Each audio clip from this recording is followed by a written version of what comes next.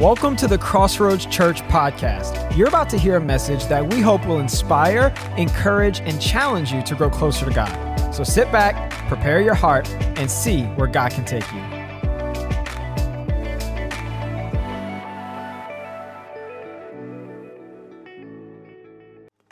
If you go to New York City, right outside the RCA building, there's a statue of the Greek god Atlas. Muscle-bound, he strains under the weight of the world. If you walk right across the street, you can enter in St. Patrick's Cathedral. And there in St. Patrick's, there's a statue of the boy Jesus at just 8 years old, sitting right there firmly in the palm of his hand is the world. And it is a cultural, artistic object lesson for us all. That you can decide to try to carry the weight of the world on your shoulders if you want to. But how many know this world is heavy? And every day we face this world of decisions, the challenges, the opportunities, the stress of it all. You can try to bear up under that, or you could cross the street today. And you could surrender all of that into the hand of the one who is fully capable of holding your world together. We're kicking off a brand new series called Raising the Flag. And the first flag that I want to talk to you about in this series is the white flag. Now, we all know, some of you thought this was going to be my Pentecostal hanky here today, but this is going to represent that white flag of surrender. We all know that for years now, centuries even, at least on the field of battle, there's been an occurrence when one army is yielding to an opposing army, that they will signal that yield, that surrender, by waving a white flag. I bring all that up just to simply say that surrender is such an important aspect of every one of our lives, especially when you think of it on spiritual terms. In fact, salvation itself, what does it mean to be saved? It means to be right with God. It means to be forgiven, to have an assurance in our heart that we have right standing with the God who created us. It means that we have an assurance in our heart that we're prepared to meet God in that eternal setting beyond this life that we're living now. Salvation begins with surrender. We have to surrender ourselves to the one who has provided so great a salvation. But then as we move on into our life that we live out for Him, for His glory, surrender continues to be an integral part of how we serve the Lord. We have to consistently wave that white flag before the Lord in areas that we need to yield to Him. Today, perhaps what you need to surrender is to a calling that you know God's placed on your life. There are things that God has laid on your heart to do, to achieve, and to accomplish, and yet you've been running from that. Jonah, there in the Old Testament, could tell us a few things about trying to run from the call of God. We have to surrender. Don't make a whale deliver you to that place where you obey God, right?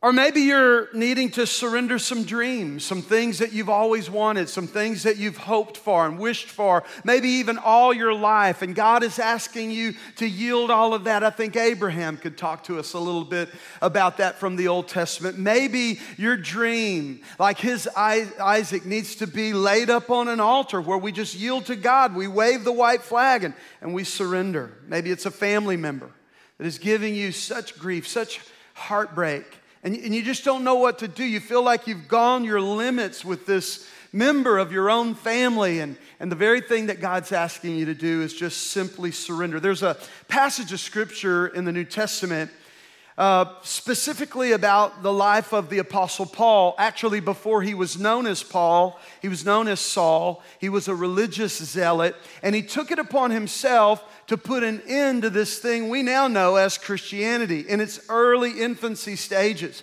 He saw it as a great threat to the Judaism that he practiced, and so he decided to just shut it down. He did that, or at least attempted to do that by persecuting Christians, imprisoning Christians, and even putting Christians to death. But he was on the road to Damascus on one of those self-appointed assignments when he had an experience with God that changed his entire life. And I want to just read with you Acts chapter 26. We'll begin at verse 12, where the Bible says, on one of these journeys, Paul says, I was going to Damascus with the authority and the commission of the chief priest. About noon, as I was on the road, I saw a light from heaven, brighter than the sun, blazing around me and my companions, and we all fell to the ground, and I heard a voice saying to me in Aramaic, Saul, Saul, why do you persecute me? It's hard for you to kick against the goads, or some translation says to kick against the pricks. And then I asked, who are you, Lord? I am Jesus whom you're persecuting, the Lord replied. Now get up and stand on your feet. I have appeared to you to appoint you as a servant and as a witness of what you've seen of me and what I will show you. And I will rescue you from your own people and from the Gentiles. I'm sending you to them to open their eyes and turn them from darkness to light and from the power of Satan to God, so that they may receive forgiveness of sins and a place among those who are sanctified or set apart by faith in me. What an incredible, incredible story. And I want to just kind of unpack it with you in the few minutes that we have together here today. I want to just unpack this passage, and I want us to see from it what it really means to surrender, because there are so many of us, either here in this room today or joining us online, that need to surrender to God, that need to surrender something or someone to God. And so as we unpack this passage, let me make my first observation. The call of God to surrender will always come in a language that you can understand. I want you to know today that God knows how to speak your language. When he got ready to call Saul to surrender, he spoke in Aramaic, the language of the day, the language that Paul would have spoken. He spoke so that he could make sure that Saul understood what he was saying. And can I say one more time, God knows how to speak your language too. He knows how to get your attention. He knows how to open your eyes. He knows how to communicate with you. Verse 14 says, we all fell to the ground, and I heard a voice saying to me in Aramaic. Years ago, I was here on a Sunday morning. This was before I was the pastor of the church. I was a youth pastor. I was also the worship leader. And I was leading in worship on a Sunday morning. There was an international student that was here with our friends Eric and Annabelle Truhl, who oversee Chi Alpha University Outreach. And they had this girl they had led to the Lord. A student from China was with them. And she had really been wrestling, after making that commitment to Christ, she had been wrestling with the idea of, do I be water baptized or not? Because she knew that once she got home there in China, that she could be persecuted, she could be ostracized by her family, maybe even put in prison. And so she was really wrestling with that decision. Between two of the songs that I led out on that morning, I was just kind of caught up in the spirit of the moment, and I just began to sing in an unknown tongue, unknown to me. I began to sing in tongues, which is not an uncommon practice here, speaking in tongues, singing in tongues. We believe very firmly that the scripture teaches that that's a New Testament practice. And so it just spilled over, and I began to sing in this unknown tongue. As I said, it was unknown to me, but when I began to sing in that language, this Asian student reached over and grabbed Eric and said, does he know Mandarin? And Eric says, I assure you he does not. And she said, well, he's speaking in perfect Mandarin right now. And I don't know what the Lord spoke through me that day as he gave me a divine ability to speak in a language I've never learned, but it was exactly what she needed to hear. She was baptized the very next week, and the last I heard from her, which was 2 years ago at our General Council with the Assemblies of God, she is involved intricately in the underground church there in China, winning people left and right with the gospel of Jesus Christ. Hey, can I say one more time? God knows how to speak your language. Can I just point out that the language that he spoke to Saul that day wasn't just Aramaic. He also spoke the language of pavement. Because when that light shone upon those men, it knocked him off his donkey. I can remember the day 40 years ago when God knocked me off my donkey. And I'm so glad that he did. Saul's donkey was taking him to persecute Christians. My donkey was taking me to bar rooms and drug deals and everything that was destroying my life. And then the glory of God was revealed to me, and it knocked me off my donkey, man. God spoke the language of pavement to me that day and to Saul that day. Look, he knows how to get your attention. If that were not enough, when he got up off that pavement, he was blind. God even spoke to him through temporary blindness and then sent him to the home of a prophet named Ananias, who spoke to him, laid hands on him, and he was cured. He could see. He spoke to him through healing. He spoke to him through a prophet. God has a number of ways to speak to us, and he's speaking to many of us today. The question is not, is God speaking? The question is not, does God speak in a language I can understand? The question is, will I answer? And will I surrender? That's the question today. Surrender also requires that we submit, not just to God, but to God's plan. Look at verse 16. God tells Saul, get up, stand on your feet. I've appeared to you to appoint you as a servant and as a witness of what you have seen of me and what I will show you. Most of us have no problem submitting to the idea of a God who is loving and kind and forgiving. We love the idea of redemption and forgiveness and all of that. We don't have a problem surrendering to God, but to God's plan. To know this one who redeems us, rescues us, changes and transforms us, actually has a plan. Sometimes that's not the easiest thing to surrender to. And yet real surrender says, I don't just surrender to God, I surrender to God's plan. Even Jesus had to do this. We remember the moment in Gethsemane before he was crucified, where he cried out to God in Luke chapter 22, verse 42, Father, if you're willing, please take this cup of suffering away from me, yet I want your will to be done, not mine. Can I just ask you, as it relates to surrender, are you praying Jesus prayers today? So often our prayers sound like, God, I want, God, I need, God, I hope. When in fact, what our Jesus prayers should sound like today is, God, I want what you want. I surrender to what you want. Isaiah 55, verse 7 through verse 9 reminds us that we're to let the wicked forsake his way and the evil man his thoughts. We're to let him turn to the Lord, and he will have mercy on him, and to our God, for he will freely pardon. For my thoughts are not your thoughts, neither are your ways my ways, declares the Lord. As the heavens are higher than the earth, so are my ways higher than your ways, and my thoughts than your thoughts, says the Lord. See, surrender requires trust. Do you trust him? Do you trust him to allow him to take you the way he desires, even over the way that you desire? Will you surrender today? Here's another thought from this passage. When we refuse to surrender, we only hurt ourselves. In verse 14, Jesus says to Saul, it's hard for you to kick against the goads. It's hard for you to kick against the pricks.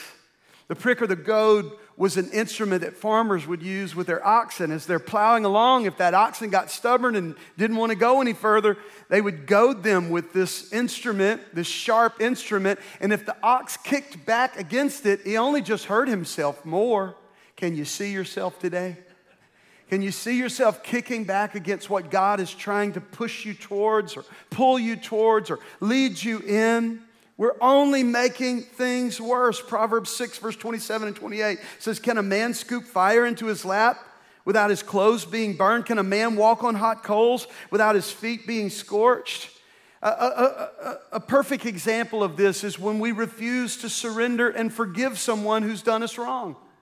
We hold on to that grudge as though that's our right to carry that grudge throughout the rest of our life. But Jesus said to be forgiven, we must be willing to forgive.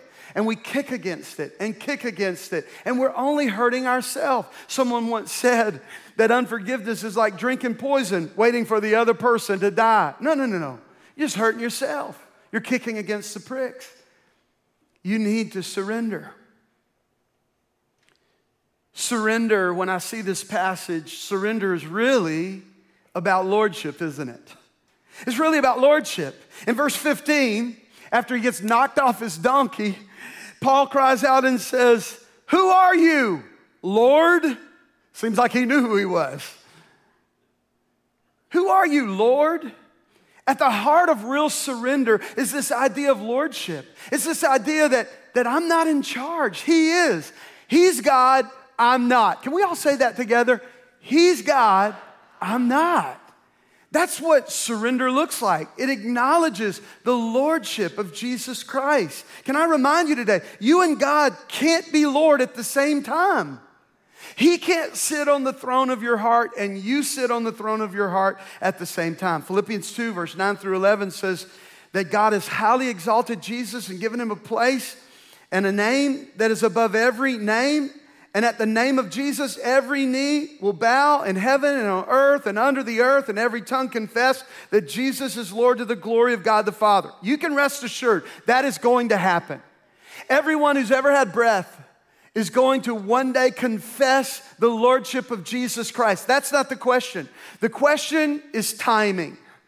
Will you do it now willfully through surrender, or will you do it then when every knee is forced to bow and every tongue is forced to confess who Jesus is? I call on you today, make it a now thing. Make it a moment of surrender here and now where it can result in salvation. Another thing I see in this passage is that surrender begins on our knees, but it winds up on our feet. Getting on our knees before God, humbling ourselves is an important aspect of surrender. It's where everything starts, but it ultimately ends up on our feet. In verse 16, Jesus tells Saul, "Get up, stand on your feet." Why? Because God has an assignment for all who surrender.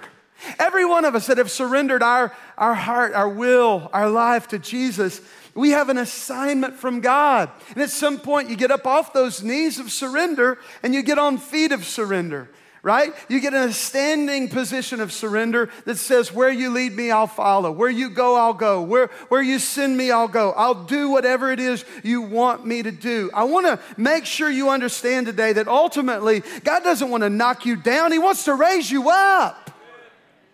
And that's what happens when we surrender. 1 Peter chapter 5, verse 6 says, "Humble yourself under the mighty hand of God, that he may lift you up in due time."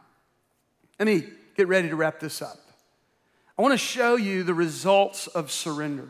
What will happen if you're willing to stop kicking against the goads and just go on and surrender to the will of God in your life today? What's going to happen? Number one, you're going to see God in a whole new light. Verse 13 says, about noon, Paul says, "I was on the road and I saw a light from heaven brighter than the sun blazing around me and my companions. And for the first time, Saul saw who Jesus was.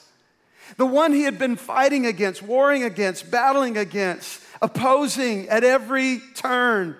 He saw him for who he was, and he couldn't help but surrender." I don't think we see God like we should. I think so often we see him as this stingy God trying to keep something from us. We see him as this ornery God that just wants to kick us around, when in truth, he is a loving, compassionate Father that wants the very best for us. And if you would just surrender, you'd get a real glimpse of who God is. Saul did. And we can, and I believe that's why Saul, who later became known as Paul, wrote by inspiration in Ephesians 1 verse 18, "I pray also that the eyes of your heart may be enlightened, in order that you may know the hope to which he's called you, the riches of his glorious inheritance in the saints." There was a dad that wanted to create a little game for his son one day, and he was looking through a magazine and he saw a picture of the earth, the globe. And he took and tore out the picture and he tore it into pieces. Called his son in and he said, I got a puzzle for you. And he put it on the coffee table there and said, see if you can put it together. And he walks into the kitchen to get him a cup of coffee, left the boy there with some scotch tape and all those pieces. He was only in the kitchen for a few minutes. And when he got back, the boy already had it perfectly in place, taped up and ready to go. And the dad said, wow, that's impressive, son. How did you do it? It was then that the little boy flipped the picture over. And what the dad had failed to see was on the other side of that picture in the magazine was a picture of Jesus. He said, Dad, when I got Jesus in place, the world just came together. Can I tell somebody today, if you'll just get Jesus in place, if you'll just surrender to him, turn the throne of your heart over to him, the whole world will come together like it should. I wish I could hear from somebody, God, put your world back together. Come on, give him praise if he did. Number two, the result of surrender is we come under God's protection. I love verse 17. Jesus told Saul, I'll rescue you. Somebody needed to hear that today. I'll rescue you. Sometimes we need to be rescued from ourselves. That was my life 40 years ago. He said, I'll rescue you from your own people and from the Gentiles. I love the fact that God has the ultimate witness protection program. Come on, you've watched those movies where someone testifies on behalf of the prosecution and it's the state prosecution and because there's a great threat, maybe they testified against the mob or whatever, they put them in this witness protection program and they give them a new identity and they put them in a new place, right, as a means of protection. Can I tell you, 40 years ago, that's exactly what Jesus did for me. He gave me a new identity. He put me in a new place and he's been protecting me for 40 years. I know there's a lot going on in our world. I know the world seems troubled and chaotic and it seems like things are coming apart at the seams. I know that more and more and more it seems like a great threat is rising up against everything we believe, but I need you to know I'm not losing any sleep today because if God be for me, who can be against me? God's got me. He's protecting me. Until he's done with me here, there's nothing the enemy can do to take me out. Come on, church. It's the ultimate witness protection program. Psalm 91, verse 14 through verse 16 said, because he loves me, says the Lord, I will rescue him. I will protect him, for he acknowledges my name. He will call upon me, and I will answer him. I'll be with him in trouble. I'll deliver him. I'll honor him. With long life, I will satisfy him and show him my salvation. Surrender to God. He'll protect you. Number three, the result of surrender is that others will surrender to Christ as well. In verse 17 and 18, Jesus spoke to Paul and said, I'm sending you to them to open their eyes and turn them from darkness to light and from the power of Satan to God, so that they may receive forgiveness of sins and a place among those who are sanctified by faith in me. The moment you surrender, you're going to see other people begin to surrender. Because in your surrender, they will see the key to everything they're looking for and have been unable to find in this life and in this world. Your surrender will result in the surrender of others. We see it happen all the time. One member of the family gets saved, before you know it, the whole family serving God. Come on, y'all. One person gets saved, everybody at work gets saved. The whole neighborhood gets saved, or at least a lot of them. It's the way surrender works. I'll close with this. Surrender results in transformation. Acts chapter 9 and verse 21 is now a reference to Paul that we once knew as Saul. And the scripture says that all who heard Paul were amazed. As he's preaching, they were amazed. And here's what they asked. Isn't this the same man who caused such devastation among Jesus' followers in Jerusalem? Isn't that this guy we've heard about, this persecutor of the Christians? Isn't that him? Well, it doesn't look like him anymore. Why? His life has been transformed by surrender. And your life can be transformed as well. They say that when the Confederate Army got ready to surrender to the Union Army, after years of battle, the white flag of surrender on the part of the Confederate Army was actually just an old white dish towel. And when I read that some time back, I thought, how appropriate. Because you know, when you surrender, usually you got some stuff to mop up. On the part of the Confederate Army, they had a lot to mop up. Years of slavery, brutality, racism, hatred, prejudice. Truth is, we're still mopping it up today. Can we get real? We're still mopping it up today. And when you surrender to God, I think the most appropriate white flag you could have would be a dish towel, because you're going to have some stuff to mop up. I love the story of Zacchaeus. He was a wee little man. Actually, he was a tax collector that was hated. He treated people so horribly. He took advantage of them. But he heard Jesus was coming to his town, and he wanted to see him, and he was short in stature, so he climbed up in a sycamore fig tree to get a glimpse of Jesus. And when he saw him, Jesus stopped under that sycamore tree, called him down, and said, I'm going to your house today. I'm going to your house today. And do you remember the story? The first thing Zacchaeus does is, I'm going to make my wrongs right.